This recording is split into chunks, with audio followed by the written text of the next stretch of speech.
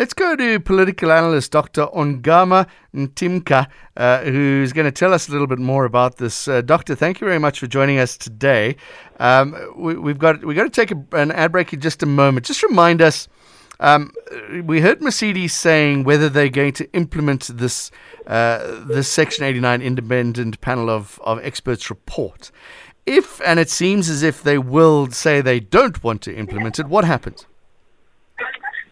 Sorry, if you can repeat that question for me, John. If what happens? If the parliamentarians say they don't want to implement the panel, in other words, and it seems as if it is, the majority are going to vote this down, what happens? So this is interesting because both debates for and against doing something further with the report, in my view, are premised on one legal principle or another, based on what the report itself says about itself. And I think that it's encouraging to see that the way in which those who are arguing for and against further action on the report are doing so, seeking to find a rationale for that, for their recommended way forward from the Constitution, the rules of Parliament, among other things. And I think that bodes well for democracy in South Africa, John. Where I think they are missing the point, though, is that the report doesn't purport to be something other than what it is.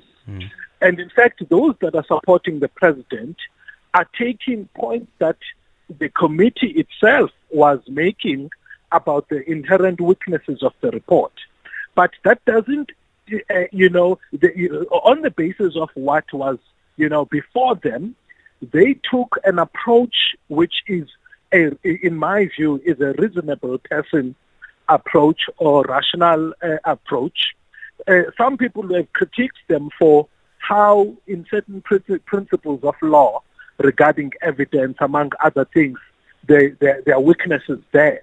But I'm covered by the approach of the panel because what it says is, from a rational point of view, based on the nature of evidence and the limitations they operated in, the president has an impeachable case to answer.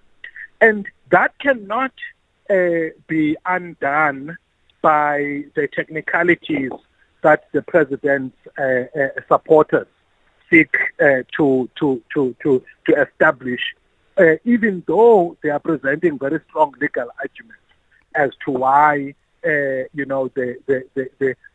report should be rejected and no further action should be taken going forward. All right, Doc, don't go away. We got plenty more to talk about. Political analyst Dr. Ongama Mtimka is joining us on the line. We're going to talk a little bit more about what the parliamentarians said, also the implications and ramifications of whichever way the vote goes. It does seem as if the majority of ANC, and the ANC have the majority, will say no, they don't want to implement the Section 89 independent panel. There's a lot that will happen afterwards, I'm sure, and we'll see if the doc can answer those questions for us. John Gerika on SAFM. John in for Eldrin today. National Assembly busy voting at the moment on whether they will implement the Section 89 Independent Panel of Experts report. Political analyst Dr. Ongama Mtimka joins us now. Doc, thanks very much for joining us. Is it the end of the matter if Parliament decide that they're not going to take any more notice of this panel of experts report? In the short term, and by the way, John, even though I'm quite critical of the approach that's being taken by the ANC, it's perhaps the best for now, because you don't want to precipitate a crisis at the level of Parliament or the state at a time when you are approaching an ANC conference whose outcomes may result in some nuances in terms of how the ANC is going to deal with the process going forward. So while I'm a strong critic of the closing of ranks, I think it's practical for now, but the issue is not going to go away. South Africans are no longer up for the head in the sand dominant party approach. And fortunately, what we've been able in the past 12 years to test the dance between legality and the conduct of political power, and we are able to create reinforcement for weaknesses at a political level through either constant lobbying by civil society or sometimes litigation.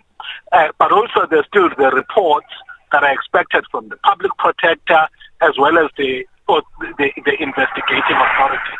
What I'm interested in particularly, John, is why both SARS and the Reserve Bank have not yet arrived at a position on this matter. And to me, it raises concerns about the extent to which those institutions may be part of a new version of the president's keepers. There was a lot of talk leading up to this about the secret ballot or whether it should go ahead or not. What's your views on the decision that's been taken that it won't be secret ballot? By the way, as I was looking at Parliament this morning, I could characterize that debate as the opening game in chess, where some very strong arguments were made, and I think around, for example, the risk that some of the MPs are facing. But I think the Speaker handled that well in the sense that the new information hadn't been part of the submissions that had been made that led to her decision. What was going to be interesting for me is the challenge that then Zungula and the EFF brought to say, well, now that you've got this information about some threats, are you going to take time to reconsider your position? And that could have been something the Speaker could have bid on, but I think that it's interesting to watch how both the EFF, the opposition, and the Speaker are mindful of what the law or what the rules are saying with respect to what decisions can be made. And I think, to me, what satisfies me is the rigor of the debate today about the potential for reopening the decision about what nature of voting was going to happen. And also, I mean, I could see from the body language of the EFF politicians as they were charging for this, secret ballot, that it was part of the game for me, where they were saying, let's see how far we can go. Could we get a breakthrough here or not? And the reason why all of the MPs in the opposition benches are looking for a secret ballot is precisely because they are hoping for some people within the ANC to break ranks. Because there's no motion that the opposition can bring successfully if there's no leveraging of differences within the ANC. Yeah, while we're talking, Julius Malema has once again asked for a secret vote. He claims that there are 60 members of the ruling party who would vote if there was a secret ballot, but the Speaker has said she's not intimidated that easily. Is he making up those numbers, or do you think there are ANC members that would vote differently if it was secret? I'm not sure about the numbers, but John, it's interesting that there are good arguments for and against a secret ballot. Some have cited the need for accountability, especially given the fact that some of the people that are keen to vote against the president or for the report, for a further process, are not doing so in good faith. It's people who have been known to stand on from an ANC point of view, on the side of the ANC that is anti-rule of law and accountability. In fact, they are going to the conference of the ANC to fight against an internal party-based process for accountability for people who have done wrong. So there's a legitimate case for them to actually vote in the open about that. But also, the same argument we have had about the President Zuma does apply here. Okay, so plenty to look forward to in the next hour or so. Dr. Ongama Mtimka, thank you very much for your analysis of what's been happening in Parliament today. The plenary session has resumed.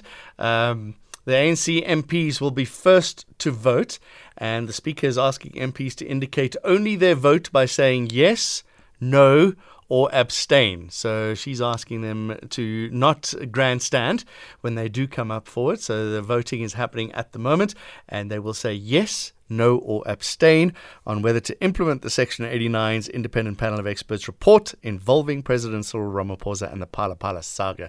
We will bring you details of that later on. Stay close. News headlines now. Sport up next.